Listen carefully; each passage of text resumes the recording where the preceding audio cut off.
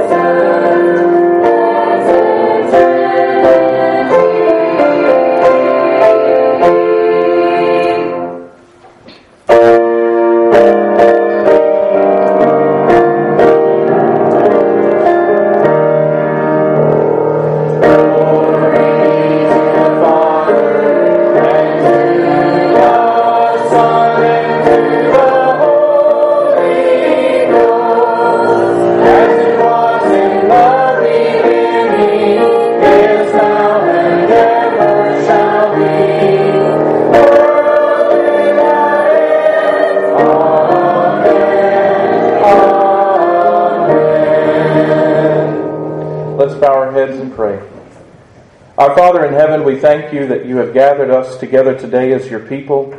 We pray, Lord, that you would pour out your Spirit upon us as we worship you, as we sing praises and hear your word proclaimed. Lord, we pray that you would be in our midst, that everything that we do and say today, in our hearts and in our minds, the things that come out of our mouths would bring glory and honor to you alone. And Lord, we pray that you would unify our hearts together, even as we pray together now, praying the prayer that you taught your disciples to pray, saying out loud, Our Father, who art in heaven, hallowed be thy name. Thy kingdom come, thy will be done, on earth as it is in heaven. Give us this day our daily bread, and forgive us our debts, as we forgive our debtors. And lead us not into temptation, but deliver us from evil. For thine is the kingdom, and the power, and the glory, forever. Amen. This morning, for our confession of faith, we're going to be reciting together the Apostles' Creed. I'm going to begin by asking you, Christian, what do you believe? I believe in God the Father Almighty, maker of heaven and earth, and in Jesus Christ, His only Son, our Lord, who was conceived by the Holy Ghost, born of the Virgin Mary, suffered under Pontius Pilate, was crucified, dead, and buried. He descended into hell. The third day He rose again from the dead. He ascended into heaven, and sitteth on the right hand of God the Father Almighty. From thence He shall come to judge the quick and the dead. I believe in the Holy Ghost, the Holy Catholic Church, the communion of saints, the forgiveness of sins, the resurrection of the body, and the life everlasting. Amen. Hear these words of assurance from the Old Testament book of Zephaniah, chapter 3. It says, Sing, O daughter of Zion, shout of Israel. Be glad and rejoice with all your heart, O daughter of Jerusalem. The Lord has taken away your judgments. He has cast out your enemy. The King of Israel, the Lord, is in your midst. You shall see disaster no more. In that day it shall be said to Jerusalem, Do not fear. Zion, let not your hands be weak. The Lord your God is in your midst, the mighty one. He will save. He will rejoice over you with gladness. He will quiet you with His love. He will rejoice over you with singing. Amen. Let us continue to worship and sing together hymn number 521, My Hope is Built on Nothing Less.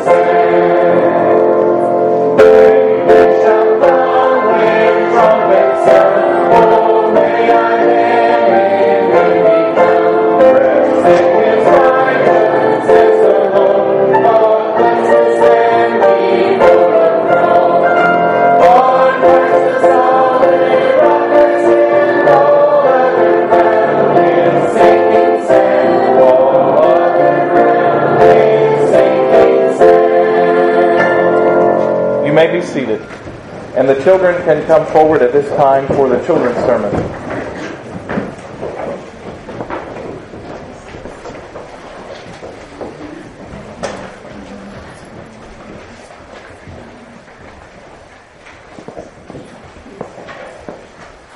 Good morning, boys and girls. It's good to see you all. Last week we talked about what is a covenant and the promises that God makes to His people. And this morning I wanted to ask you if you can remember in the book of Exodus, what was it that God told Moses when He spoke to him in the burning bush about His people? What was it that God said He heard? Do you remember? God said He heard the cry of His people. And He said, I will go and deliver them. And who did He say was going to go? Who was going? Moses. That's right, Danny. Moses was to go. And so this morning in our call to worship, we actually heard and read the song that Moses praised God with in Exodus chapter 15. Because what God had promised that He would do, He said, I will deliver my people. I will bring them out of Egypt. And I'll do it with signs and wonders. And the people will know that it was by my hand that it was done. Do you remember the things that God did in Egypt before the people left? Do you remember what they were called? There were 10 of them. Plagues. What, Caleb? Plagues. Plagues. God did 10 wonders before the people. But who else saw them? Can you remember who saw them? Moses. Moses saw them. The people saw them. The Israelites. The Israelites. Who was the ruler in Egypt at that time? Pharaoh. And all the Egyptians, they saw it. And do you remember, were the Egyptians happy when God's people left? No. Yes. No? Yes? You say yes, so we got a yes and a no. Maybe a little bit of both. Do you remember what the Egyptians gave to God's people when they left? Gold. Gold. They did. They gave them gifts. They said, here, please leave. The plagues have been enough. We would like for you to go. We're sad that you're going because some of us have maybe never worked the way that you did. And so some of us are going to have employment on Monday. But we're sad but we're also happy that you're going. And when God's people crossed through a certain sea, do you remember? The Red Sea. The Red Sea, that's right. And did they have to swim pretty hard? Were there had to be good swimmers in the children of Israel? Why not? Because God parted the sea. God parted the sea. So what did they walk on? Rocks and sticks? Dry land. It was a miracle. God made the sea stand up like walls, and God's people walked through on dry ground. And that's why Moses burst forth in praise, because God had delivered his people. Did God close up the waters again? Yes. And who was in it? The Egyptians. The Egyptians. The Israelites watched. They saw the judgment of God upon the enemies of God. And that's why one of the reasons that Moses sang the way he did. So as I pray for you this morning in just a moment, I want to pray that you have open eyes and hearts, that you would see all the wonders that God does among you, that you would have eyes to see and ears to hear, that you wouldn't see the works of God and walk away and be unchanged, but that you would see his work and hear in his word and be changed by it. Let me pray for you.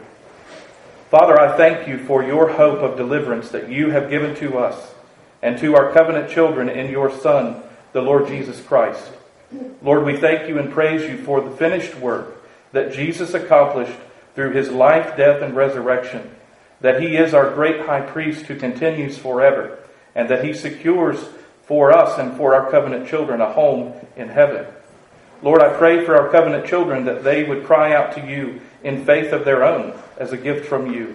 And Lord, I pray that you would give them eyes to see and ears to hear and a heart that follows hard after you, that they would see the good work of God and hear the word of God and believe and cry out to you in faith and repentance. In Jesus' name, amen. Thank you.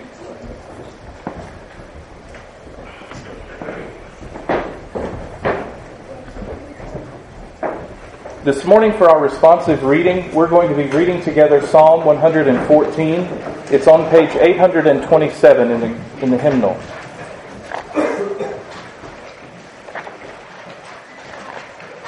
Psalm 114, page 827. I'll begin with the light portion. Please respond out loud together with the bold. When Israel came out of Egypt, the house of Jacob, from a people of foreign tongue. Judah came God's sanctuary, Israel his dominion. The sea looked and fled, the Jordan turned back. The mountains stood like rams, the hills like lambs. Why was it, O sea, that you fled, O Jordan, that you turned back? You mountains that you stood like rams, you hills like lambs. Tremble, O earth, at the presence of the Lord, at the presence of the God of Jacob. You turned the rock into a pool, the hard rock into springs of water. Let's stand together as we continue to worship and sing hymn number 691, It Is Well With My Soul.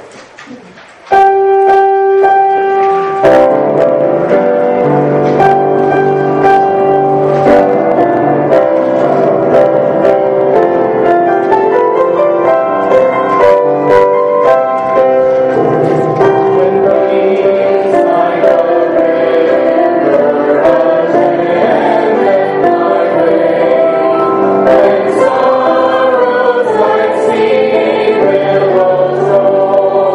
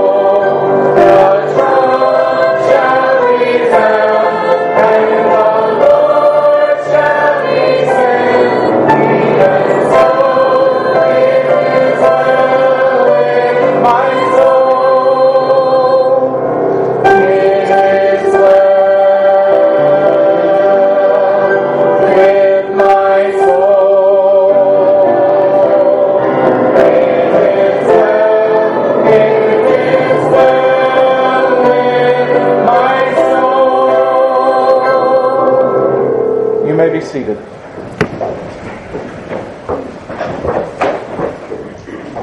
This morning for our pastoral prayer time, I want to pray for Roger and Laura Dye that the Lord would be meeting their financial needs this year, that as they do the work of the ministry, that they would be able to be relieved of worldly cares, that the Lord would see fit to provide for them financially in these next 12 months.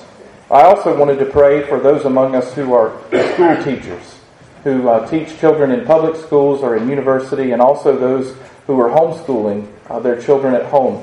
So for our moms and or dads who are helping to teach our children, that they would be steadfast in the work that the Lord has given them. And particularly for those who are taking part in education in public schools. It is a mission field, but it is also a hard place to work, as many of you know. So I want to pray now that the Lord would give sustaining grace and a true heart for the people. Let's pray.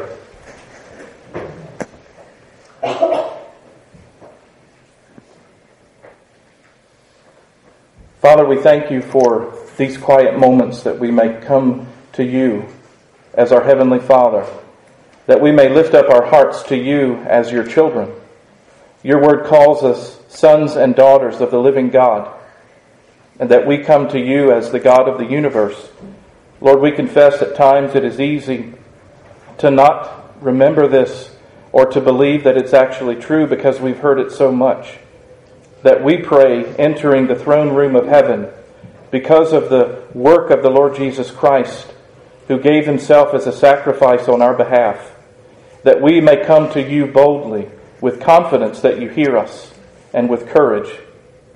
Lord, I pray as we join our hearts together now that you would cause us to see the great gift that we have in coming to you in prayer, and that we would be thankful individually, but also thankful as a church for the gift and the grace that prayer is to us. Lord, I pray that you would be with us even in this time of prayer by your Spirit. Lord, I do pray for Roger and Laura today, that you would give them great joy and delight in the work of the ministry that you have given them.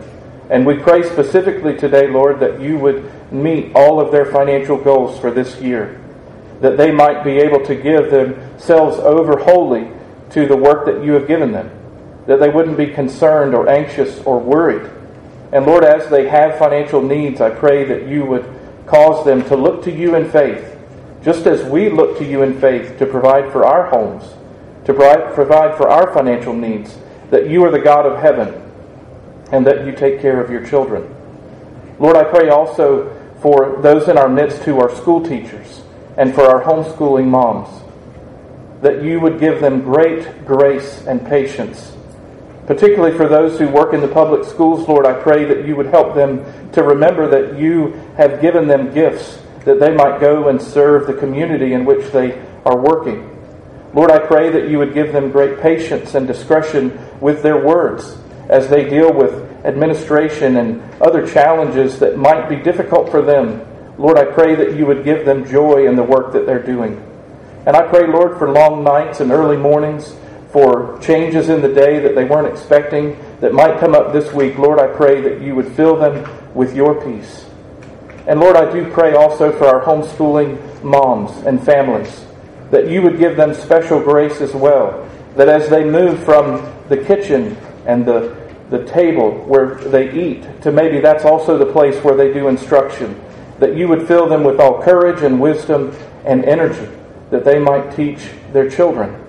Lord, I pray that you would be doing all of this for your glory in our public schools and in our homes, that the name of the Lord Jesus Christ might be lifted up, that we might be a light not only to one another but to our community. Lord, we thank you and praise you that you hear our prayers and that you answer. And Lord, I do pray and raise up to you those in our church family who are struggling and who are suffering under a weight of affliction because of health needs and spiritual needs and financial needs in our midst. I pray, Lord, that you would particularly have your hand upon those who are struggling with long-term illnesses and difficulties. And I pray, Lord, for those who are not able to be here today, that you would, by your Spirit, comfort them, even as we pray for them now. In Jesus' name I pray. Amen.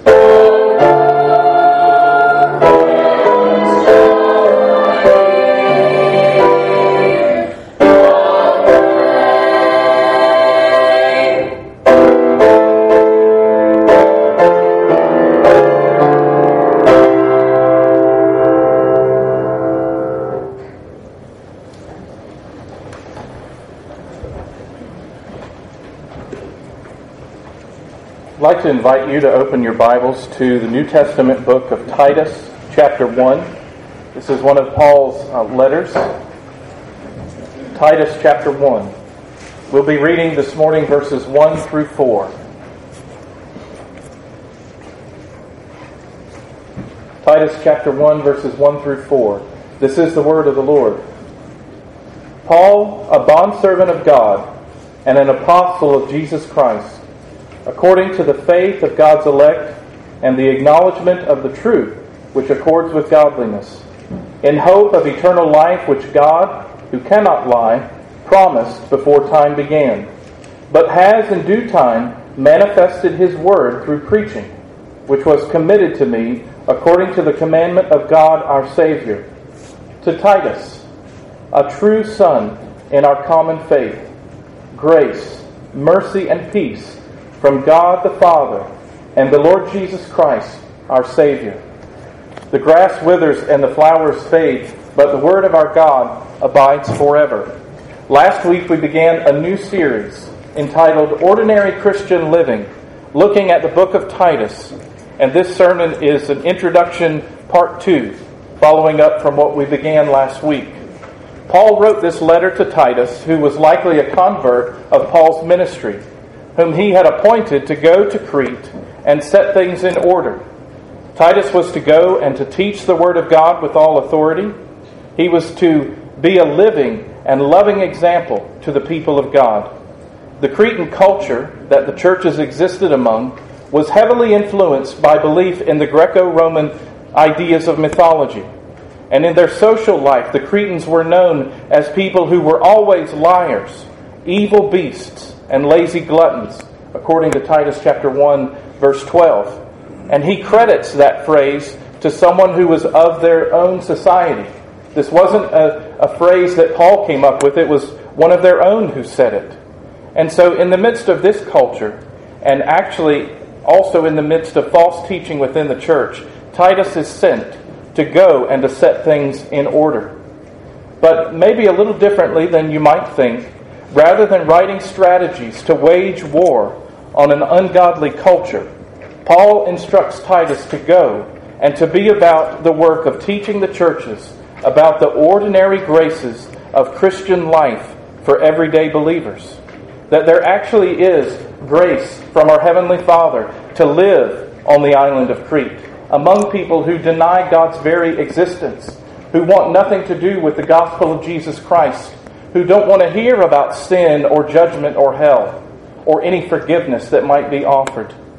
Paul uses this greeting in verses 1 through 4 and the timeless truths in them as the basis and the backbone for Titus to live the Christian life among God's people there, but also as the backbone for the Christian ministry that he has sent Titus to do. So as we look at these verses again this Sunday, I want to do so under 3 headings. The first is a solid hope. The second is the old story. And lastly, number 3, a covenant blessing.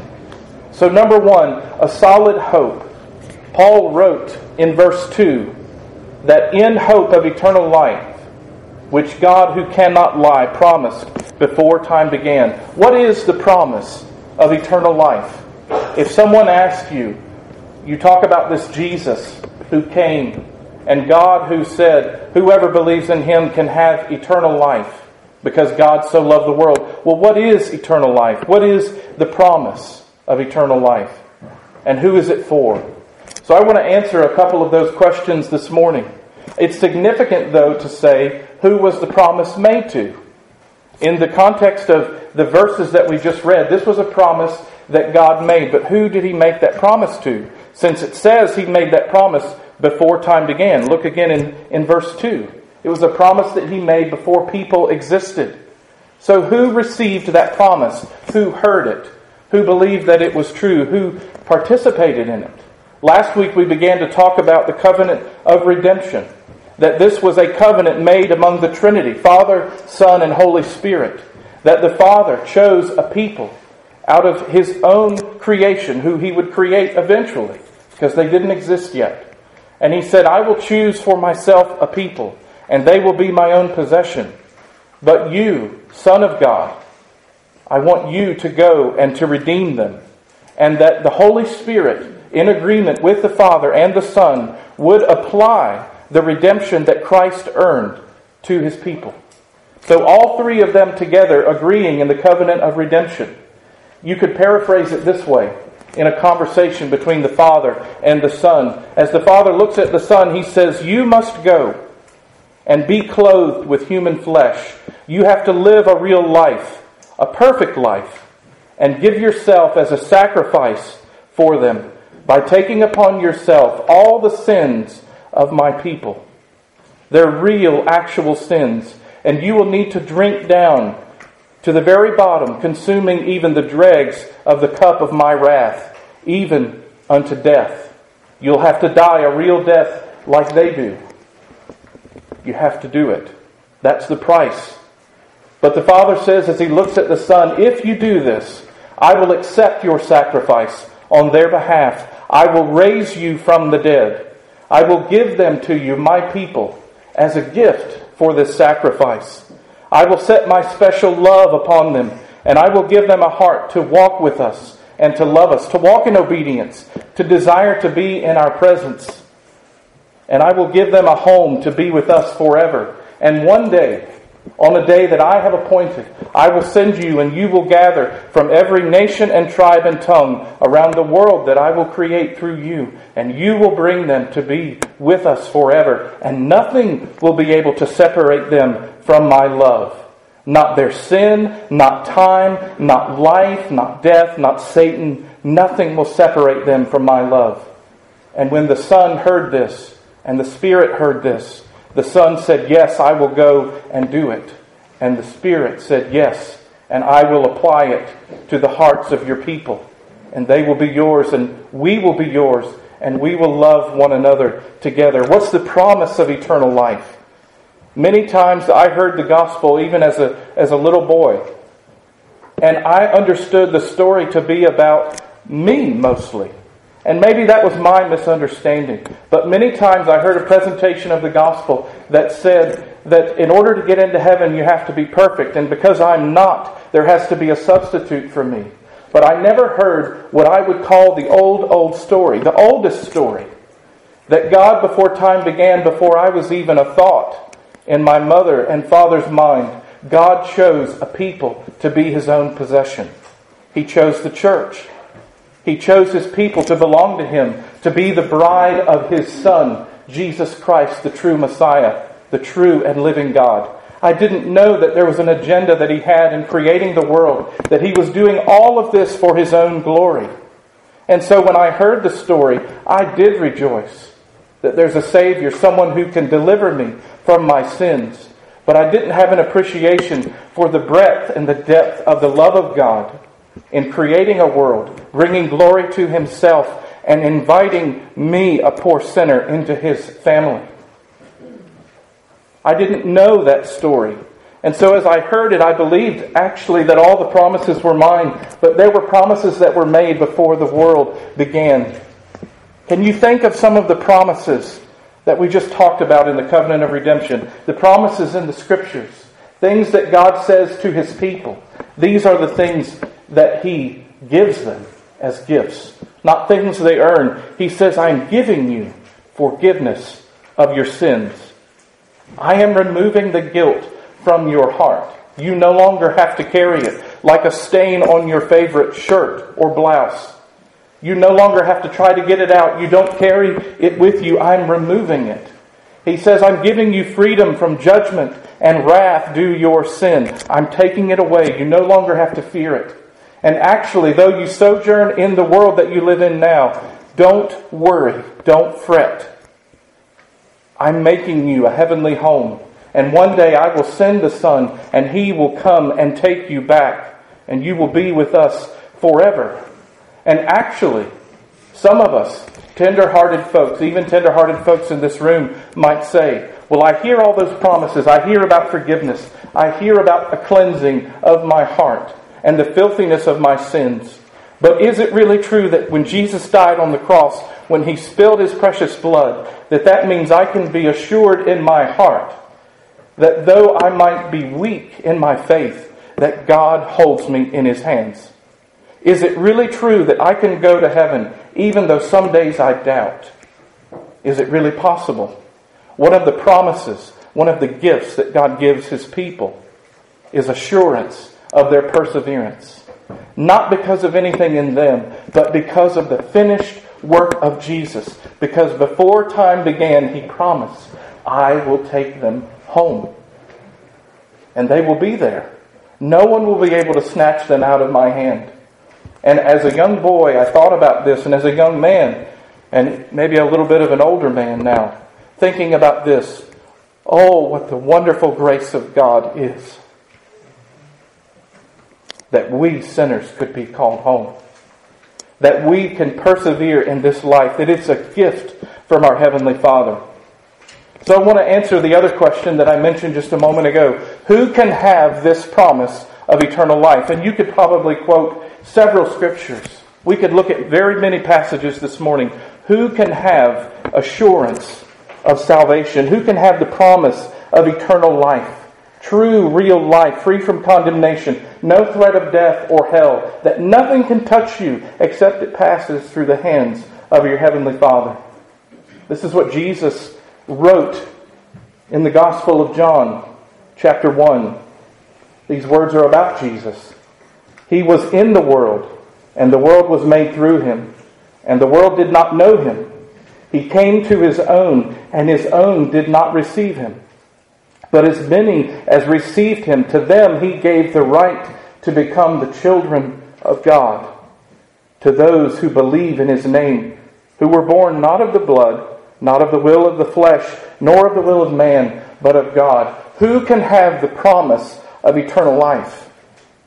Who can have it? According to John, he says, those who receive Him, those who believe, and those who have been born, not simply through the natural biological course of life coming into being in this world, but those who are born of God.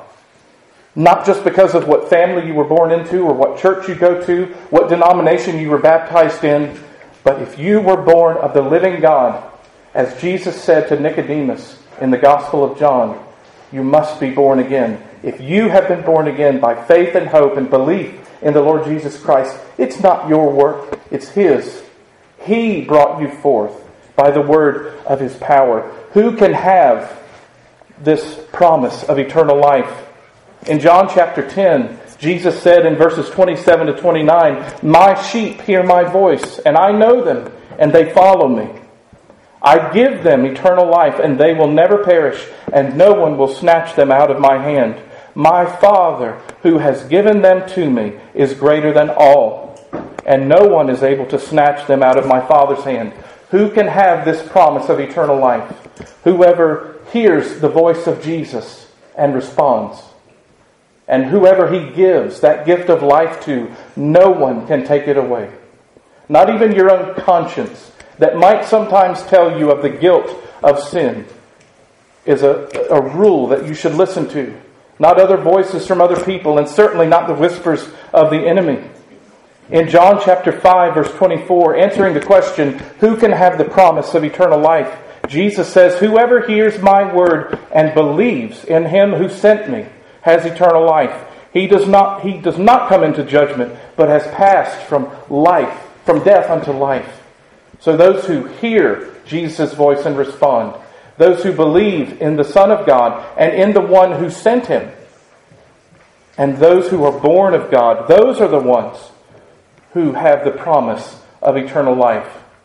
And let me just for a moment pause and just say that I know there are some among us who are conscientious believers, who see the waywardness of their own heart, and know that though they are wayward in their heart, and some days are better than others, but many days are hard, that they might say, I don't know that the love of God is set upon me. I don't experience it. I don't always feel it. I read my Bible and I pray, but there's not an overwhelming sense of God being with me in that room there. And when I'm reading the Scriptures, there are times when it's dry and cold, and I even feel a little bit separated from other people. 1 Peter chapter 1, verses 4 and 5 says of believers, of you and I, the church, that we have an inheritance that is incorruptible and undefiled, that does not fade away. reserved in heaven for you.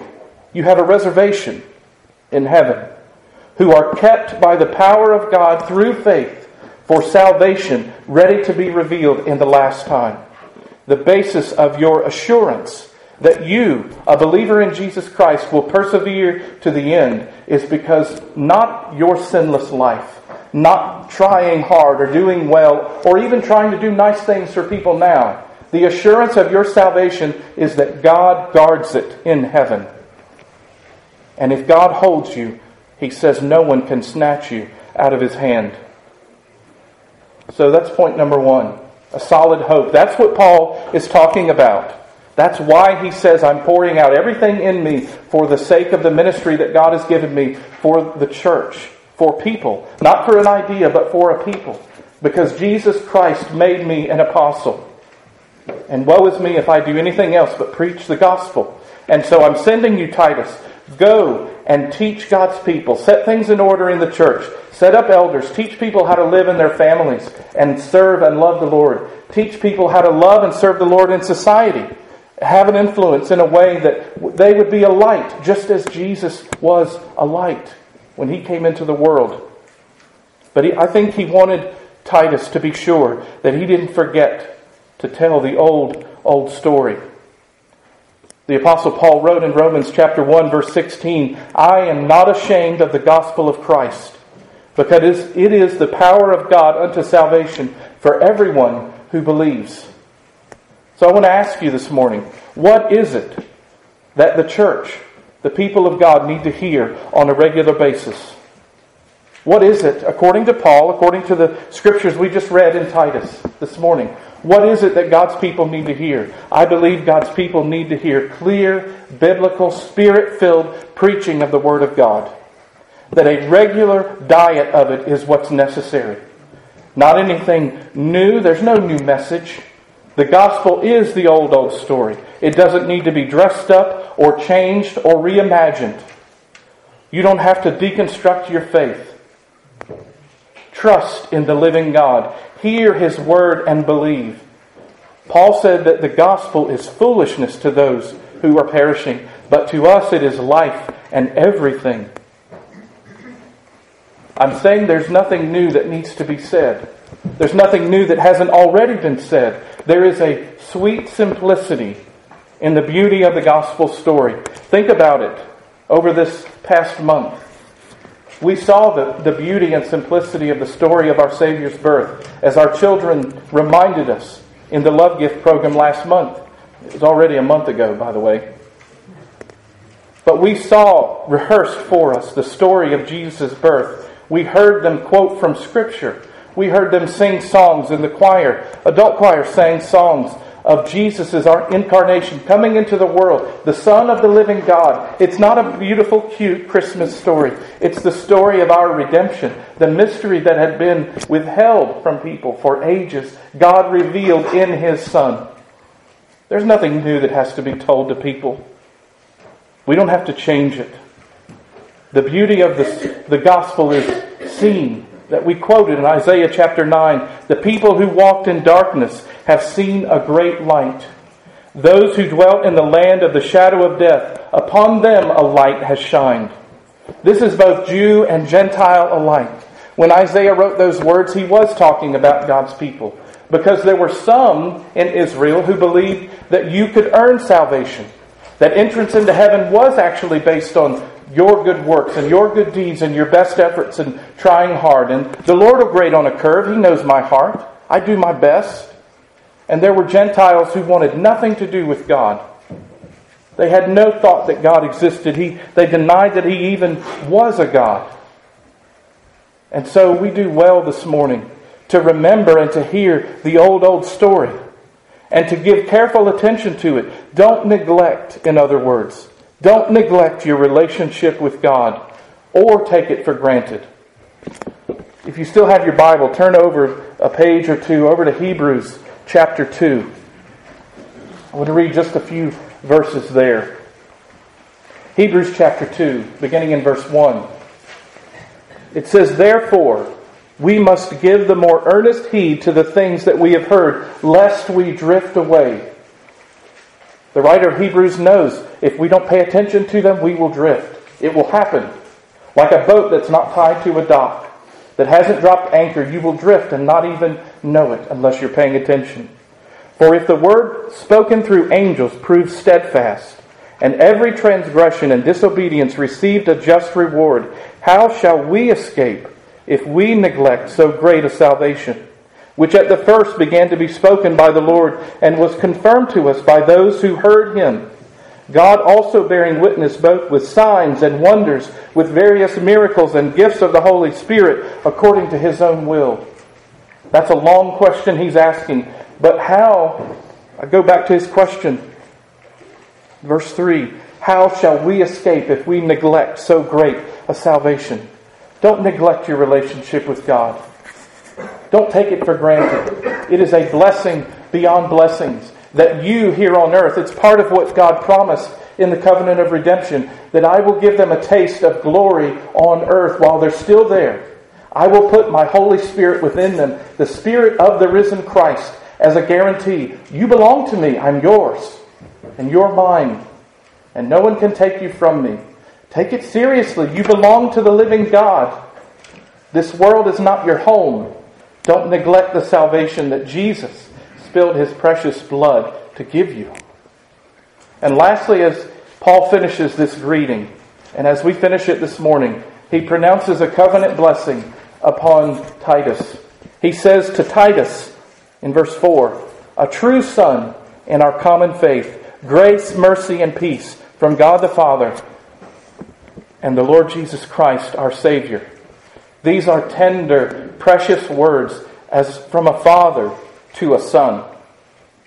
Those of you who are men in this room who have sons, as you think about passing on the faith to them as a dad, as a father, as a man, these are tender words. It's a loving expression. It's not flowery. It's not meant to sound poetic and nice. He's saying a true son in the faith. Likely Paul led Titus to Christ. He took him to the cross and said, this is where salvation comes from. That Jesus, who was on the earth, he's the Son of the living God. And there's no other way to heaven except through him. And so he says to him in this tender, loving expression. And I wonder if we might notice this morning, just briefly, the blessing of the different generations represented in our church family. We have children. We have been blessed beyond measure with many children in this church. We have young families. We have those who don't have children at home anymore, empty nesters. And then we have those who are now hugging and kissing their grandchildren and their great-grandchildren. What a blessing we have been given in this church. And we're not here together just because it's a happenstance. We're here together because God placed us here. And actually, the gray heads in the room are meant for our instruction, for our wisdom, for our learning. And the young children in this room need to hear the old story from us. They need to hear. One of the things that dads want to pass on to their sons, they want to see their sons succeed. I heard a quote recently that a dad or a grandfather might be the only man in the world who to you wants you to do better than them. Every other man is going to compete with you and try to do better. But your dad is wanting you to not make his mistakes. He's wanting you to walk the path of obedience. Learn from my mistakes. See the places where I busted tires and bent my fenders. And son, please don't do it. Trust me. But he also knows in his heart that son might still go do it. That some of us just unfortunately learn better by having to go through it. Flattening some tires and bending some fenders. And so I believe it's in that heart that Paul is saying to Titus, my true son in the faith, do this. Do this work. Do this work that God has given you. But know that you do it by grace and peace. That what God started in you, these are the gifts of God for the ministry and for your life now. He's talking about his personal spiritual walk as he speaks to Titus. Before he dives in to the work of the church and ministry there, he says, grace and peace to you. To you, Titus, my son. Cling to God's grace, Titus. Remember that it's a work that God started in you. Apply your heart to it. In 2 Peter chapter 3, verse 18, Peter wrote, "Grow in the grace and knowledge of our Lord and Savior, Jesus Christ." There's a relationship. You're to grow in it. It's to move. It's a living thing. Jesus isn't somebody you meet on Sunday. Jesus is somebody who's with you in the gutter on Monday and Tuesday and Wednesday and Thursday. He's in the ditch on Friday and Saturday. And He's the reason you're here on Sunday. He guides all of your life. But also in your ministry endeavors, Titus, don't forget this. Don't forget whose church it is. Don't forget who builds it. It's your job to be faithful. It's your job to do everything that I'm telling you to do, to be obedient. Psalm 127 verse 1. Even as we think about Lebanon, Psalm 127 verse 1 says, "Unless the Lord builds the house, they labor in vain who build it." And Paul said in Colossians chapter 1 verse 29, "To this end I also labor, striving according to His working, which works in me mightily." That verse is a paradox. It says, I'm working, but there's a power that's working in me that's not mine. And it is the power of the Holy Spirit working in me because God put Him there. And I can't get rid of Him and He won't leave. But it's by His strength that I strive and work. And I keep trying to present God's people as a chaste virgin in Christ to Him. I want them to believe and believe by faith in the grace and peace of our God and Savior. Lastly, Romans chapter 12 verse 2. Don't forget this, Titus. Rejoice in hope. Be patient in tribulation and continue steadfastly in prayer. There are going to be days when you don't want to. There are going to be times when there will be no encouragement in the ministry. You need to know that grace and peace come from God our Father and the Lord Jesus Christ. There will be time when the people of God will not be an encouragement to you, and you must lean upon the breast of your Savior, as John did. And that has to be enough. And it is enough. I want to end with a quote from the hymn that we sing, the old story. Tell me the same old story when you have cause to fear that this world's empty glory is costing me too dear. Tell me the story always if you would really be, in any time of trouble, a comforter to me. You have a solid hope, dear people of God, and it is the promise of eternal life in the Son, the Lord Jesus Christ. Let's pray. Father, I thank You and praise You for the grace and peace that You commend to us through our Savior, the Lord Jesus Christ. Lord, I thank You for the old story that doesn't need to change. The gospel of our salvation. Jesus Christ coming into the world. Being a real person and offering Himself a sacrifice for the sins of His people. For us, Your church.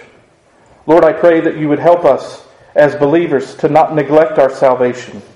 And Lord, I pray if there's anyone in this room today who doesn't know You by faith and repentance, that they would cry out to You, that they would repent of their sins truly, and that they would have faith in the finished work of the Lord Jesus Christ, that You would move them out of the kingdom of darkness and into the kingdom of light by Your precious hand. In Jesus' name I pray. Amen. Let's respond together to the Word of God by singing hymn number 460, Amazing Grace. Let's stand together.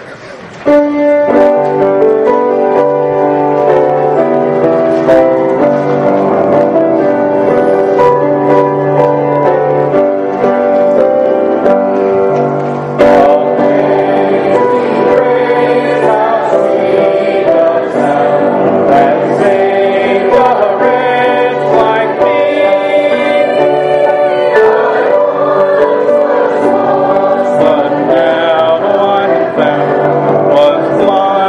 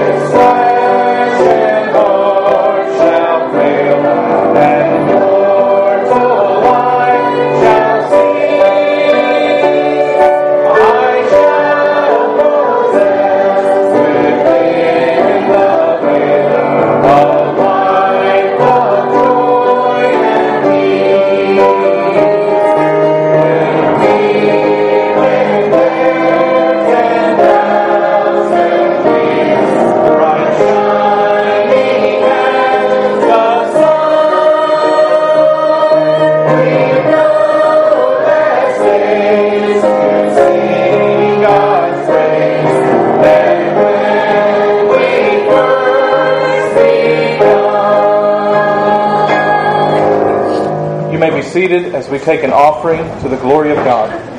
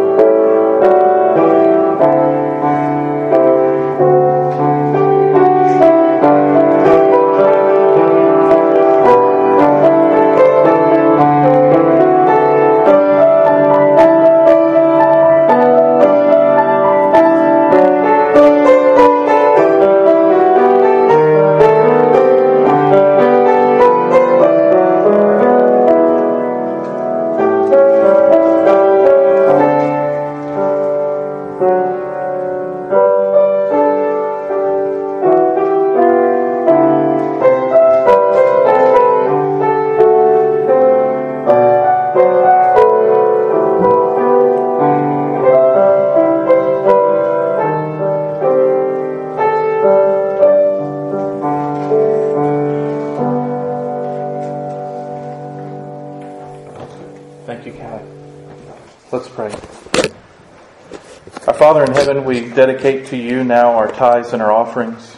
And we dedicate to you our hearts, Lord, knowing and believing that in trusting them to you, you provide for us. You care for us as your people. Lord, we pray that you would use our tithes and our offerings for the sake of the spread of the name and the fame of the Lord Jesus Christ. That people who do not know about the Lord Jesus and his perfect sacrifice would hear of it, that they would believe by faith and come to you in faith and repentance. Lord, we thank you and praise you for this offering, this time to say to our hearts, trust in the Lord, he will provide. In Jesus' name, amen.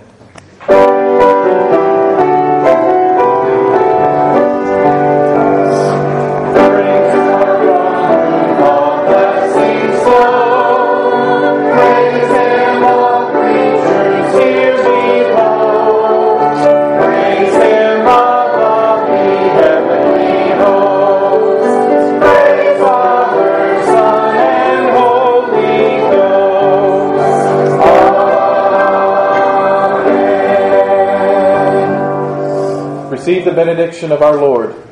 Now may the shepherd who laid down his life for the sheep restore your soul, lead you in the right paths, walk beside you in the dark valleys, and bring you safely home to the home of the Lord forevermore. Amen.